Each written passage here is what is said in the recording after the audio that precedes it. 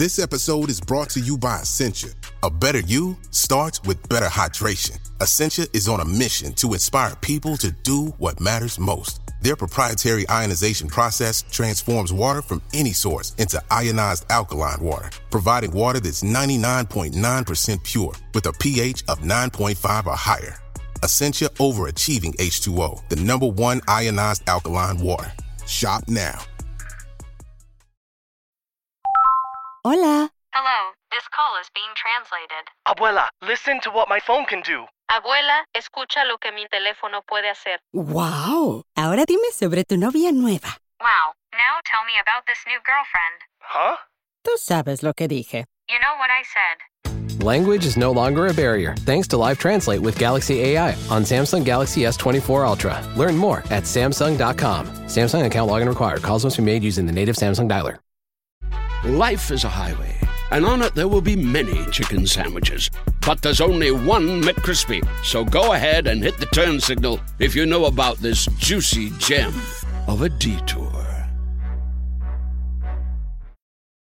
This episode is brought to you by Reese's Peanut Butter Cups. In breaking news, leading scientists worldwide are conducting experiments to determine if Reese's Peanut Butter Cups are the perfect combination of peanut butter and chocolate. However, it appears the study was inconclusive, as the scientists couldn't help but eat all the Reese's. Because when you want something sweet, you can't do better than Reese's. Find Reese's now at a store near you. Oliver's celebrated its 20th birthday this year, so to mark the occasion, we're re-releasing 20 of our favourite podcast episodes over the next month. Listen again to some old favourites or discover hidden gems you might have missed as we dive deep into the back catalogue. And don't forget there are more than 400 podcast episodes in the archive. Just head to olivemagazine.com to find out more. In this episode, Olive's columnist and trend expert, Gurd Loyal, shares 10 food writers you need to know about as we explore some iconic and lesser-known names whose work is worth a deeper dive, including Marsala Hassan, Edna Lewis and Fanny Craddock. Okay, I'm delighted to welcome Gurd Loyal back to the podcast today. Gurd is a food writer, future food consultant, and Olive's regular trends columnist. He also curates the online platform Mother Tongue, celebrating food stories of migration and race, and is currently finishing his first book, exploring second-generation Indian identity through food, coming out early next year. Welcome, Gurd. How are you? I'm really well. How are you? Good. It's lovely to see you again. Thanks. Great to be back. So today we're going to discover or rediscover 10 classic food writers that might not be on everyone's radar. So there might be people listeners have heard of but don't know too much about. And hopefully by the end of the podcast, we'll all have learned something new. I hope so. So let's dive straight in with number one and Marsala Hassan, who might be a bit better known in the US than here, but she's definitely a name out there, isn't she? She is. So Marsala Hassan was is sort of widely regarded to be America's foremost teacher on Italian cooking. She was born in 1924 in Emilia-Romagna, which is very much the sort of foodie part of Italy. But then she actually moved to New York with her husband, and it's here that her sort of foodie sort of life really kind of kicked off. She very famously actually started going to a Chinese cooking class when she arrived in New York with her husband. And the story is that the teacher actually stopped going in. So the people in the class said, well, why don't you teach us Italian food? And so she did, amazing. Which I think is just amazing. And I think, well, what a way to start your career in food, to suddenly be teaching a class. So this was sort of how she sort of began her cooking career. And then she started teaching these weekly classes at home, which actually caught the attention of someone called Craig Claiborne and someone called Judith Jones. Now, these are sort of quite big names in the sort of food editing, sort of food writing world back in that time. And actually, they're the kind of people that Judith Jones in particular catapulted people like Julia Child and James Beard onto the spotlight. So she really sort of was the sort of the doyenne of Italian food. A few more things about her. So she really is all about Italian home cooking. That's kind of the key sort of principle. And when we say home cooking, I mean like manually done home cooking. Right. She's very much hands-on. Not too much machinery. Absolutely. It's all about the ingredients, using them properly. Interestingly, she's very much regarded as the person who brought balsamic vinegar to the world. Because I thought that was Delia Smith. No, it was Marcella Hazard. Delia stole it from Marcella. So it's interesting because she I suppose she sort of got people more widely thinking and using balsamic vinegar, but then actually felt it went too far. Because I guess there was a point in the 90s where a balsamic drizzle was on everything. Oh my God, yeah. Or a balsamic glaze. You just couldn't move for them, You couldn't did you? move It's on like truffle oil everything. now. Exactly. Balsamic was the truffle oil. I don't know, maybe the 80s. balsamic glaze is due a comeback. I'm not sure. But I guess other things around sort of, I guess the thing with balsamic vinegar was for her, it was about this bit being this kind of expression of Modena and that part of Italy, and this sort of regionality and seasonality, again, are big themes. A few things to sort of dive into, if that is something that people are interested in, is that there's a great book by her, which is sort of her classic text, which is the Classic Italian Cookbook. That was originally published in 1973. And then there's another one which is called More Classic Italian Cooking. And a few recipes. She actually has a very, very famous tomato sauce with onion and butter. I know that one. And I saw Food 52 called it the most famous tomato sauce on the internet. I saw it, I think it was during lockdown. Yeah. It popped up on Instagram everywhere. I think it's one of those recipes that's just riffed on so much and it's almost taken on its own kind of iconic status. There's actually a new book called Little Fires by a writer called Rebecca May Johnson. And the book is in many ways an ode to this one recipe. I mean, that's how incredible it is. And it's a very simple recipe, but it's just done really well. And actually what she is really all about is taking time. Yeah. It's as much about the process of what you do with the onions and the garlic and the butter as it is sort of, the end result effectively is from the process. And it is just basically tomatoes, butter in a pan, and then you put a whole half onion in the pan and simmer it for 40 minutes, an hour. Yeah. And then some people chuck the onion, but these days we don't do that. No. Or you can blend the onion in. But apparently, and I think on her recipe, she says you have to wait until the fat separates from which I think happens in a lot of Indian cooking as well. It does. When you see the oil fat, separates, that's the point. That's when it's done. Yes. But yeah, that just went wild, and I have made it. It is delicious. It's such a great recipe. So simple that you can't believe that it's got so much flavour. And actually, lots of London restaurants. I mean, the River Cafe has an iconic tomato sauce, and they are always talking about the fact that it's based on the Marcella Hazan recipe.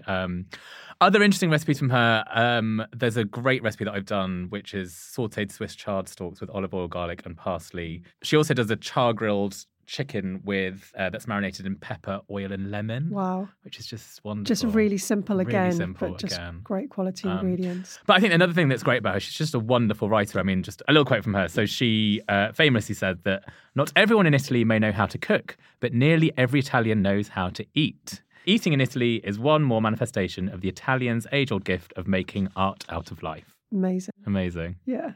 That's exactly what you want to hear from your from food an writers. Italian food writer, totally. So yeah, Marcella Hazan, that's number one. Lovely. And on to another American writer who I hadn't heard of, confess, Edna Lewis, who was responsible for introducing the cooking of the South to a generation, I believe. Yeah, absolutely. So Edna Lewis was an incredible figure in food. She was an African-American food writer who was born in 1916.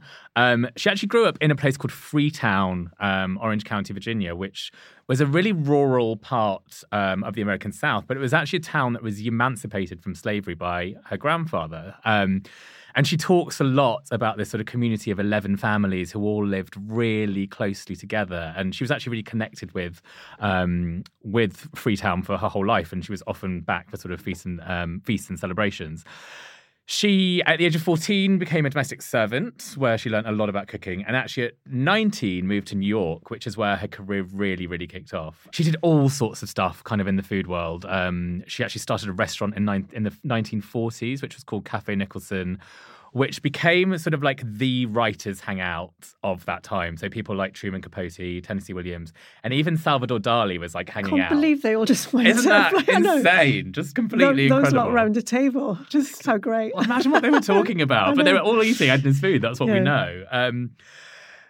Interestingly, her writing career began sort of in her 40s, where she once sort of snipped on some snow and found herself bedbound and decided that she had to do something. And it culminated in her first book, which is the Edna Lewis Cookbook. And that name, again, that we mentioned before, Judith Jones, then sort of discovered her, which led to her sort of her big tome, which is the Taste of Country Cooking, which was first published in 1976. some of her themes, so she really is seen as the figure that gave Southern American cooking its identity. She's always about local, healthy, fresh, seasonal, and pesticide-free cooking. I mean, she was sort of one of the original pioneers of, I guess, organic cooking and really tasting the land and understanding the land and that kind of relationship, which I think we sort of take for granted now, but it wasn't, especially in that kind of era where packaged foods and ready meals were really coming out. They were really coming out, absolutely. And she really fought against that. Interestingly, she also was quite suspicious of ovens, which I think is really interesting. I think she just felt that there were sort of traditional ways of cooking and baking even that just were better in terms of the flavour, the produce, and just giving you that connection to the land. I guess like fire baking and pots and things like that, One of the things she talks about a lot is her mum's ash cakes, which I'd never heard of an ash cake before.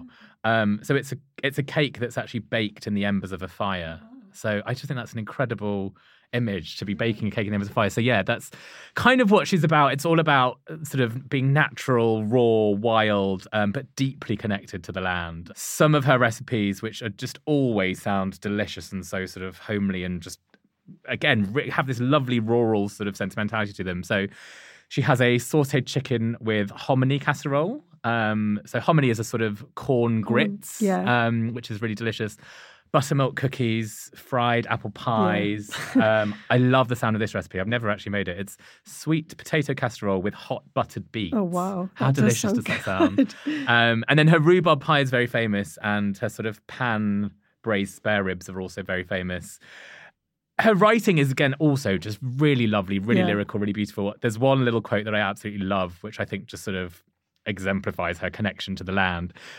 She was sort of famously talking about nose to tail eating, particularly for pigs. And she says, you can use every part of the pig apart from the oink. Amazing. Which is I love amazing. that. And I'm sure I've heard that, like, paraphrased by other people as well, or definitely people have used that since. I think so. It's Edna Lewis. It is Edna Lewis. She sounds great. Definitely great. One to discover. The next one, MFK Fisher, was actually described by W.H. Auden as one of America's greatest ever writers. Not food writers, by the way, but writers, which is an amazing accolade, isn't it? I mean, MFK Fisher now is sort of a cult icon, an iconic sort of figure in, as we say, not just food writing, but also writing. And she's sort of this figure that's sort of shrouded in sort of a little bit of mystery, but is really famous, really, for having this sort of cross-genre writing that's part memoir, part cookbook. It's very narrative. It's very sensual. She's really all about pleasures of the table. And she sort of takes you into these stories that are very linked to memory, very linked to her sort of own life. She was born in 1908. In Michigan, but actually spent a lot of time in Whittier, California. But sort of was married, I think, 3 times, had 2 children from 2 different men, lived in Dijon. She set up a sort of art colony in Switzerland. She did all sorts of stuff. But it was kind of in the 1930s when she moved back to California that she started writing about food for people like the New Yorker, Vogue, Gourmet. And again, she was very much in this circle of people like Julia Child, James Beard, and Judith Jones kind of... Again, what people really tend to connect to is that she sort of often talks about the fact that she's writing about food as a source of sort of spiritual nourishment. So she's not just talking about hunger, she's actually talking about life more broadly. So there's a lot to read into with her. And I think this is what people that love her really love, is that you can read it on so many levels. The other interesting thing about her is that actually a lot of people recount that she wasn't actually that good a cook. And Julia Child often recounts the fact that if she ever went to MFK Fisher's house, she would have to take dinner because it just wasn't going to be. So she could talk a good dinner, but she couldn't. Apparently wasn't that great a cook. Some really famous books by her. So her first book was called Serve It Forth, which is a book of food essays, which are just really wonderful to read. There's a book called Consider the Oyster, which is all about sort of a celebration of the oyster. And actually there's a book which is called How to Cook a Wolf, which is having a real resurgence at the moment. It's a book that was written about eating in wartime and about this idea that even during sort of rationing and wartime, you can still get spiritually nourished through food and eating. And she really wanted you to sort of be immersed in the pleasure of eating, even through rationing. And it's really interesting, I think, sort of with the sort of cost of living crisis and everything that's going on in the world right now, people are really rediscovering this book. Because it was talking about not denying ourselves, but trying to make the best of what you have and trying to take it to the best possible conclusion, which I think is, great. It's really interesting. I mean, it's really stood the test of time, and it's actually amazing how relevant it is today.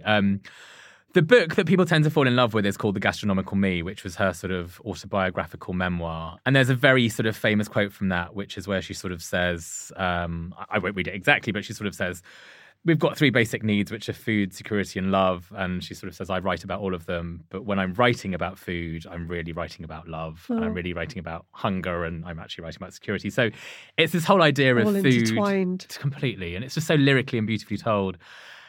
And she's just one of these figures that people, once you dive into MFK Fisher, you can't escape. Wow. It's amazing. Yeah. Okay, next, someone that I grew up watching on the TV when I was little, the lovely Ken Hom. The amazing Ken Hom, OBE. Ken Hom, OBE. To give him his full title. He is just, again, another iconic figure. Very much regarded as the chef that brought Chinese food to a British audience, and indeed to actually more of a sort of global audience as well. He grew up and born in Chicago. And interestingly, I didn't know this until recently. He didn't speak English until he was 6 years old. Which is incredible because his writing is just some of the most beautiful English I think I've sort of ever read. He did all sorts of things in his career. He was a teacher at the California Culinary Academy. And interestingly, he was also a real pioneer of vegetable-based cooking, as a lot of Chinese food tends to be very vegetable-forward with meat used more as a seasoning. So he was kind of quite a pioneer in that sort of Californian veg-forward sort of approach to cooking. He came to the UK in 1971 after sort of being encouraged by Madhur Jaffrey, another iconic figure. And really, it all just kicked off from there. So his first show, which was Ken Hom's Chinese Cookery, came out in 1984. And the book that accompanied the series has sold 1.5 million copies. That's crazy. Isn't that incredible? Yeah. So that is amazing. It's completely amazing. But I do remember at the time, I was very small. I was very small, practically just born. Not really. But he was everywhere on TV. Ken Hom's Hot Wok, yes, I remember. Absolutely. Because he did introduce that wok He really did. To the UK, he did. Didn't he? I mean, he did all sorts of stuff.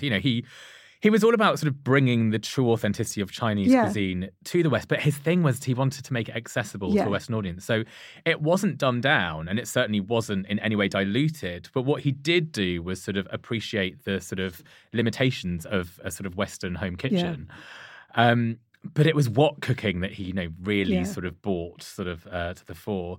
What was also interesting is because he was born in Chicago, he was Chinese American. He also spent a lot of his time going back to China. Well, going to China, in fact, for the first time, and then going back to China often and discovering, I suppose, the cuisine of his own heritage, but from that sort of American end. So what's really incredible about his writing, and actually the one book I'd really recommend people to pick up if they can find it, is The Taste of China, which was written in 1990. The thing that's amazing about it is that you get this sense of Ken himself discovering his own Chinese cuisine for the first time and all of the sort of multitudes of it, but feeling this deep emotional connection to it. And I'll read you a little line actually from the introduction to that. He sort of writes, "You can go home again. The question is, what or where is home? To a Chinese American or any overseas Chinese, emotional ambiguities are built into this answer." Yeah. It's a really interesting sort of sense of self-discovery. And just reading that passage alone, I think he's often appreciated as sort of a TV chef, but I think he's someone that should be really thought of as a writer as well, because he's an extraordinary writer. Well, a great communicator as well, Completely. like you said, because you wouldn't have that career if you hadn't been able to take what you knew and then communicate it to an audience who you would bring in possibly for the first time, Chinese cooking. So, Yeah. Another thing that's interesting is that he wrote an autobiography in 2016, which is called My Stir-Fried Life. And you actually also realise quite how fabulous a life he's had.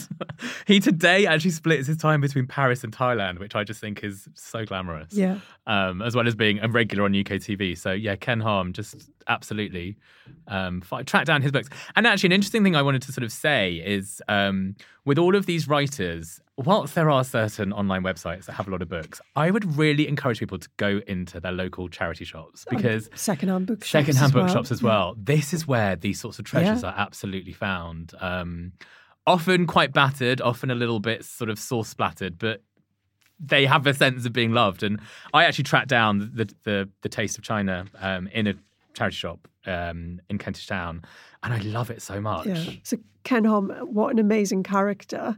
And another amazing character we need to talk about is Fanny Craddock. I love the fact that she's on your list because she often gets talked about in, quite a sort of derogatory way. Yeah. But actually, there's so much to love about her. There is so much. I mean, I could talk about Fanny Craddock just for an entire podcast, to be honest. I mean, if I could, she'd be my 1 to 10. It would be Fanny Craddock. So she is this just iconic figure within food who really is, in Britain in particular, she is the first TV chef. Yeah. I mean, there would be no Delia or Nigella or Gordon Ramsay or Jamie Oliver without Fanny Craddock. She really is sort of the original pioneer. She had a really interesting life. She was born in 1909 in London, and interestingly sort of has a life that's sort of shrouded in mystery and scandal and sort of... There's a lot that we don't know about her. Yeah. But she's sort of this character that's... Like She's sort of almost created this character. Yeah, of she Fanny made Craddock. herself, didn't she? Because that's not even her real name. No. And what's interesting is that as kind of her life went on, the line between this character that she created and who she actually was is so blurred that often people don't even know if there is a line there. She just became this character. This, just completely larger than life sort of personality. A few sort of things and general themes around Fanny Craddock. I mean, she has an absolute reverence for Escoffier and high French cooking. And there is this sort of very 60s and 70s kind of keeping up appearances vibe to everything that she does. It's all about entertaining. It's all about impressing the neighbours. It's all about elevating yourself up. She's very much about things like garnishes and sort of little twirls and little sort of fancy things. I mean, if anyone's ever seen the Fanny Craddock Christmas show, which is just iconic. I mean, the number of glacé cherries and sort of crystallized angelica and kind of green mashed potatoes that are piped onto everything. I was going to say the mashed potatoes because actually the Christmas shows are available on iPlayer, on BBC iPlayer. So you can go and watch them, and I urge anyone... seriously, lose yourself in 5 episodes of Fanny Craddock's Christmas while she pipes bright green potatoes around a giant turkey. It's genius. It's completely brilliant. But the interesting thing, though, is that she isn't often thought about as a writer. Yeah. And she did write a lot of books. And actually, all of the TV programmes often refer to the fact that it's in the pamphlet. And actually, sort of, she'd become almost known for this catchphrase of it's in the pamphlet. But she wrote some really interesting books. Ones that I'd really recommend people looking out for are Home Cooking with Fanny Craddock. Yeah. One of the things I love about it is firstly how retro some of the recipes are. Yeah. So there is a recipe for sausages which never split. There's a sort of orange rice pudding. There's a spaghetti pie, which just is wonderfully 60s. All of these things, please. But the other thing that's amazing about it is there's an illustrated... diagram of how to make a water lily napkin. We all need that. Come on, good. I mean, balsamic drizzles and water lily napkins are definitely due a comeback. Yeah, I'm here for definitely. that. Another one of her brilliant books is called A Cook's Essential Alphabet, which she actually wrote with her husband, Johnny Craddock, who himself was quite an interesting figure that's often kind of silently in the background of all her TV shows. And actually, for me, this is the book where you get the sort of strict, matronly, abrupt, very obscure and very funny Fanny Craddock coming through. So a few things that I sort of just picked out from that book. So it's very much an alphabet and it has lots of different things. So under L, there is lettuces. And it begins, and this is written in bold, not much of it is in bold. It says, lettuces must never be cut with a knife. What do you cut them with? Does she not tell you? She insists that they're torn. Okay. They must never be torn. cut with a knife. Another one that she proudly claims is that pork fat can be delicious nibbles to serve at a drinks party, which just puts it out there. And then another one, which, just is, it's almost like you're being told off. Meringues hate being stored in a tin. So, I mean, she really... is very stern about these things. But the thing that's amazing about it is she does explain why. Yeah.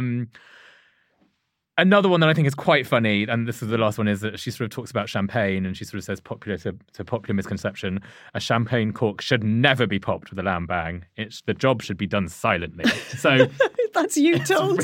That's me told, exactly. But you really get that through her writing. And what I love is that it's just such a joyful read. And I think anyone that knows her and has seen the TV shows should dive into the books because they give you a whole different dimension to her as a person and as a character.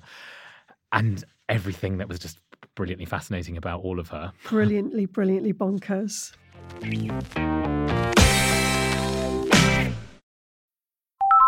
Hola. Hello, this call is being translated. Abuela, listen to what my phone can do. Abuela, escucha lo que mi teléfono puede hacer. Wow. Ahora dime sobre tu novia nueva. Wow, now tell me about this new girlfriend. Huh? Tú sabes lo que dije. You know what I said. Language is no longer a barrier thanks to Live Translate with Galaxy AI on Samsung Galaxy S24 Ultra. Learn more at Samsung.com. Samsung account login required. Calls must be made using the native Samsung dialer. Spring is a time of renewal, so why not refresh your home with a little help from Blinds.com? Blinds.com invented a better way to shop for custom window treatments. There's no pushy salespeople in your home or inflated showroom prices. Free samples, free shipping, and our 100% satisfaction guarantee can put the spring back into your step and into your home, too. Shop Blinds.com now and save up to 45%. Up to 45% off at Blinds.com. Rules and restrictions may apply. Life is a highway, and on it there will be many chicken sandwiches. But there's only one McCrispy. So go ahead and hit the turn signal if you know about this juicy gem of a detour.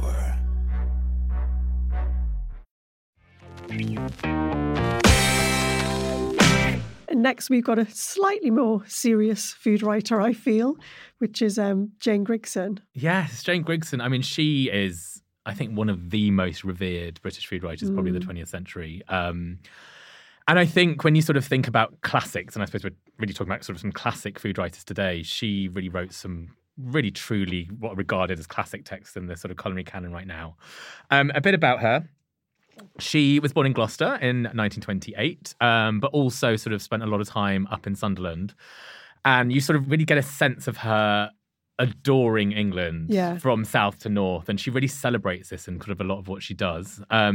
She did all sorts of stuff. She worked in art galleries, she worked in publishing, she married a poet called Geoffrey Grigson, and they had a sort of gloriously loving marriage which was split between their family home in the UK and then the Loire Valley in France. And I've seen pictures of their house in the Loire Valley in France, which just looks so idyllic, the kind of place you'd want to just retire to.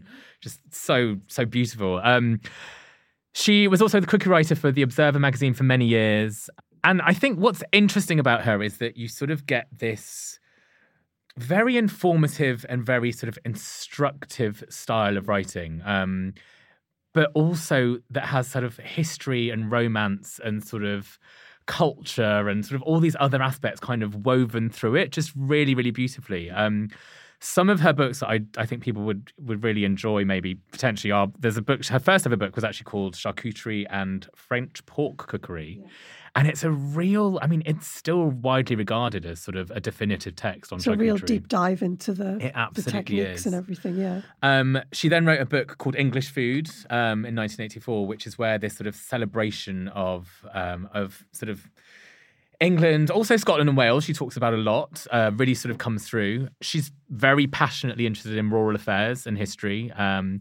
She was an early campaigner for animal welfare and was really actively against things like battery farming, and actually sort of this whole idea of provenance is something that she really sort of embedded. And another thing that's really interesting is that, you know, she has this absolute reverence for France and Italy as well, which sort of comes through, but she's sort of, while she's very much grounded in sort of England and Britain, she's very worldly. And, you know, some of the other recipes that she has in her books are things like she has I think one of the first recipes for sushi that I've seen, she has a delicious curried parsnip soup and a Mongolian fire pot, which I've never made, but I really want to try Jane Grigson's Mongolian fire pot. She's just a really brilliant writer and, you know, someone that is often very funny, quite sort of comical. I mean, one of the quotes I liked in one of her recipes for a salad, she sort of says, "Chicory makes a much better winter salad than floppy lettuce from a plastic bag." And that's so true.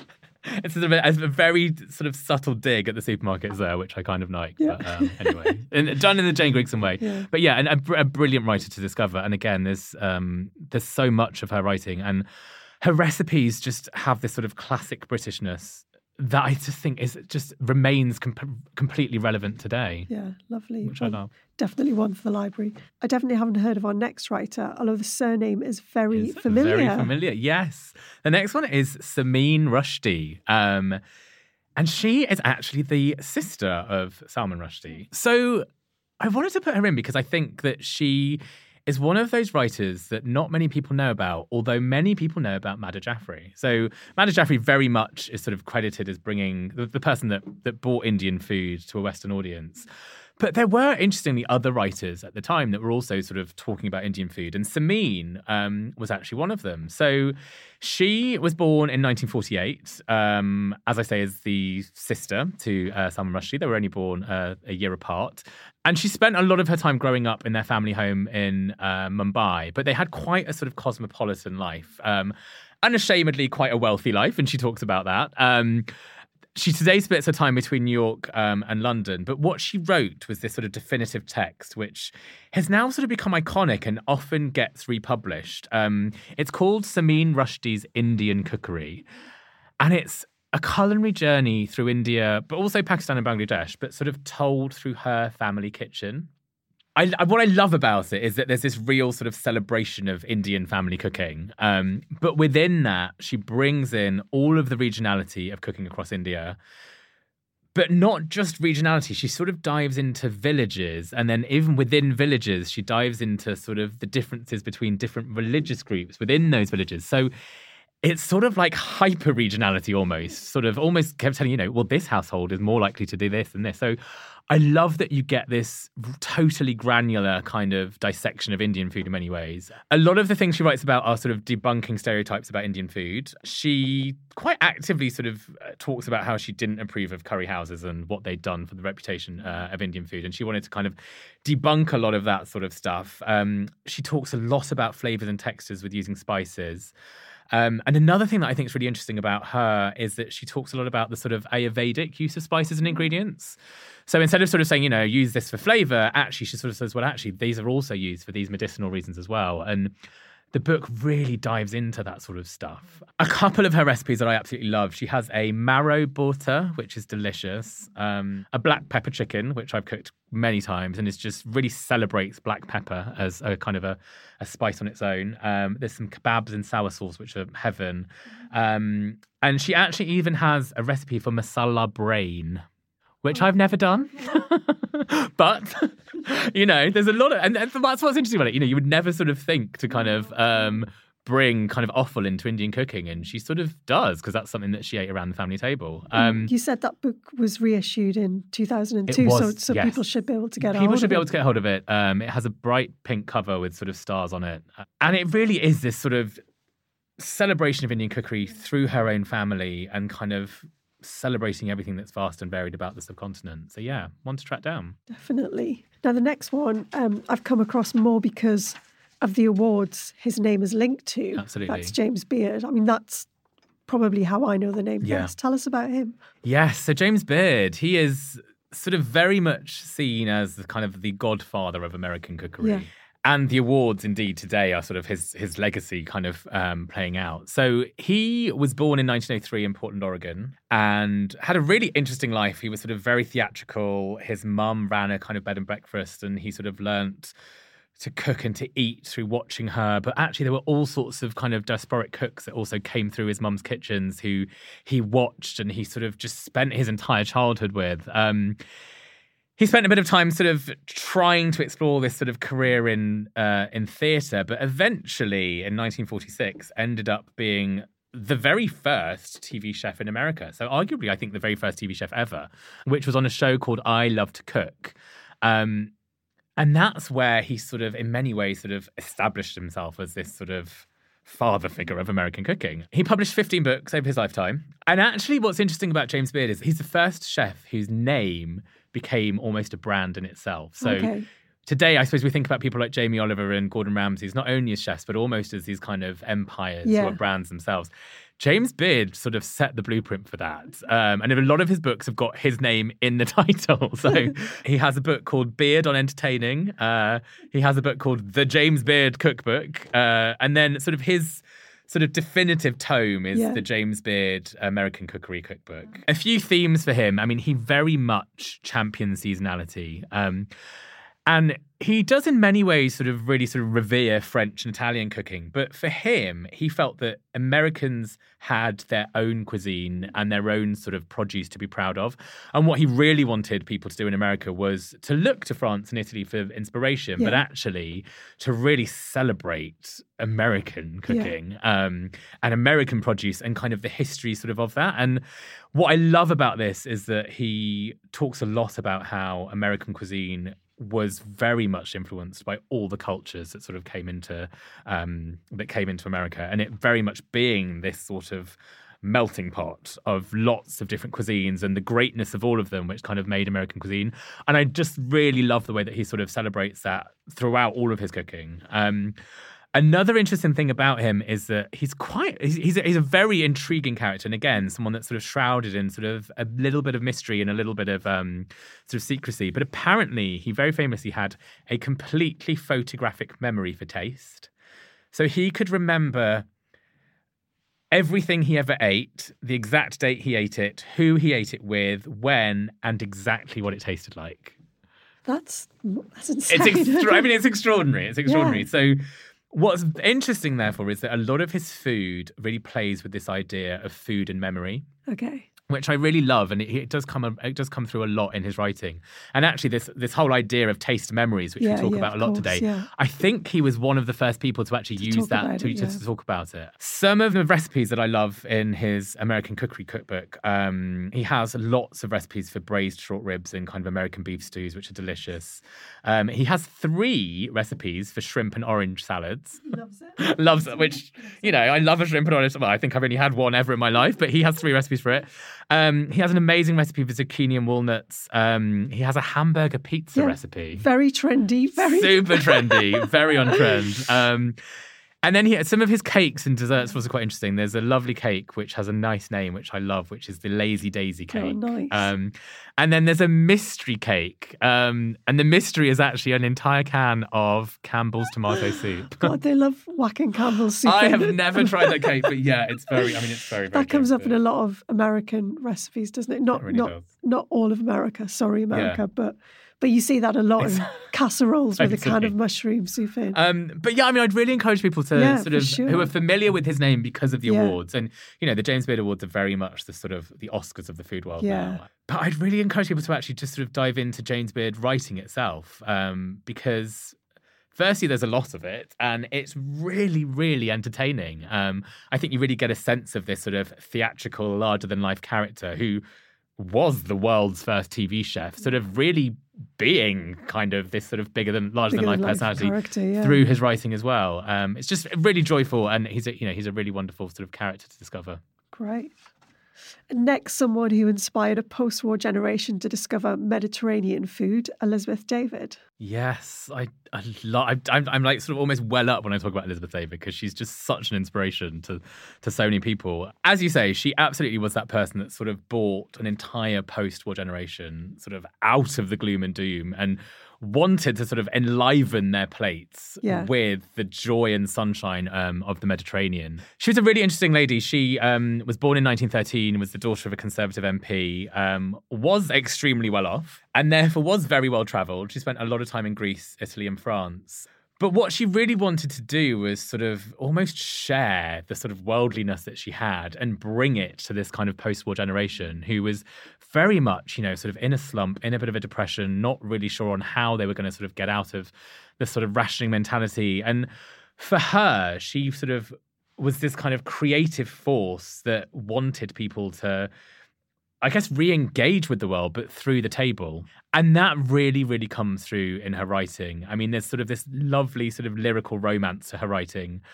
But interestingly, she also is sort of often very melancholy, and she talks about the brutality of life. So, she is just coming out of the war when she does sort of start to write. And she is, I suppose, in many ways respectful of that. And Yeah. she sort of knows that people aren't just going to suddenly turn around and jolt back into being sort of right as rain again. But her books have this sort of celebratory joy to them. One that I'd really encourage people to sort of discover is the Book of Mediterranean Food, where she talks about ingredients like apricots and lemons and aubergines and olive oil and garlic and marjoram. I mean, at this time, olive oil was something you had to buy in a chemist. Yeah, for sure. So it was really extraordinary to have someone like Elizabeth David saying, you should be drenching your vegetables in this and then cooking with it. Another thing is that, there's this real sense of kind of her being this explorer. She's adventurous. She's quite rebellious. I think she had quite a few affairs in her life. Good for her. Good for her, absolutely. I'm very supportive of that. And actually, I think was famously sort of a bit of a sort of bossy character that often fell out with people that worked with her. But her writing has this sort of not in a sort of telling off Fanny Craddock way, a sort of stern confidence, but it's lyrical and kind of joyful.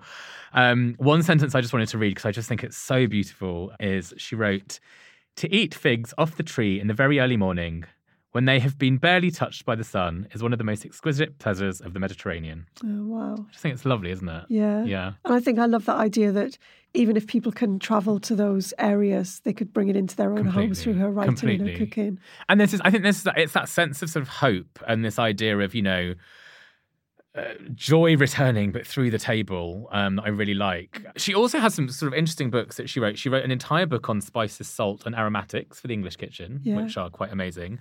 And she wrote a lot for sort of lots of different publications, and there are some really great anthologies of her work. The first one is called An Omelette and a Glass of Wine, and the second one is called Is There a Nutmeg in the House? Which, again, amazing titles of these anthologies, but they really sort of capture the essence of what Elizabeth David was about. I just find her writing always completely inspiring and actually often really unexpected. Yeah. And that's, I think, one of these things that I sort of love about all of these writers that we're talking about today, is that there is so much to discover in them. And I think food writing in some ways, we're thrown so much food content, I suppose, through things like TikTok and Instagram and Twitter and, all sorts of stuff, that I think sort of returning to these people that were very much about food writing as a long-form discipline. And the themes that you're talking about, provenance, sustainability, seasonality, that people think they invented 2 years ago. They haven't. No, it's been it wasn't invented on TikTok. It really wasn't. No. Well, we're finishing up with someone who has had such an influence on both food writing and chefing in this country, but probably doesn't always get the credit he deserves. That's Simon Hopkinson. Absolutely. So, I mean, he's another chef that really, really celebrates the idea of cooking as a craft and something to learn and something to really savor and do slowly. And he often talks about the fact that cooking takes time. Yes.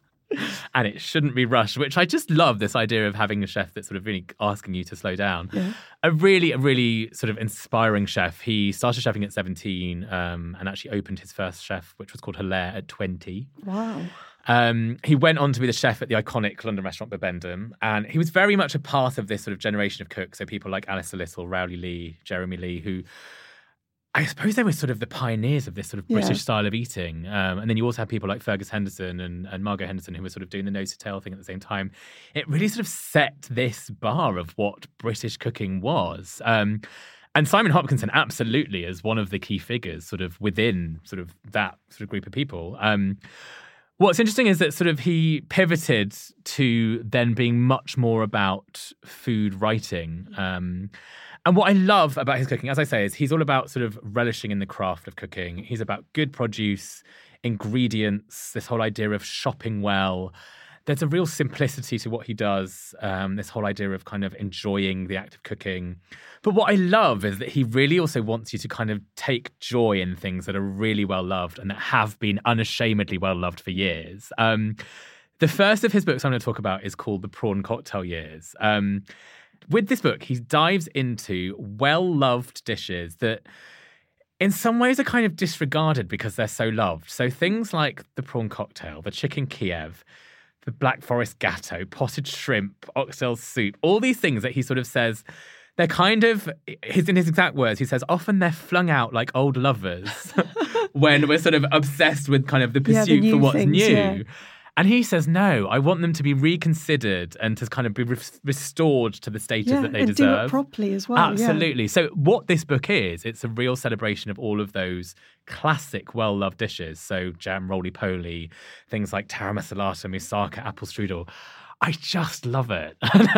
And he really is, I suppose, one of those people that if you want a definitive recipe for something like a prawn cocktail or a black forest gâteau, or he is very much the person I would go to, I think. Another one of his books, which is really famous, is the Roast Chicken and Other Stories book, which, I mean, the title alone is I think just exemplifies this idea of uncomplicated, simple cooking. I mean, roast chicken, there's nothing more simple than a roast chicken. And yet his roast chicken is sort of smeared in butter, salt, lemon and herbs. It's just wonderfully done. And this sort of celebration of something that's so simple. What I love about the recipe is that actually he sort of says, at this point in most recipes, people would add a roux to sort of turn into a gravy. And he says, stop, don't do that. Just whisk the juices in the bottom of the pan. That's gravy enough. You don't need anything more. Yeah, I love it. I totally love it.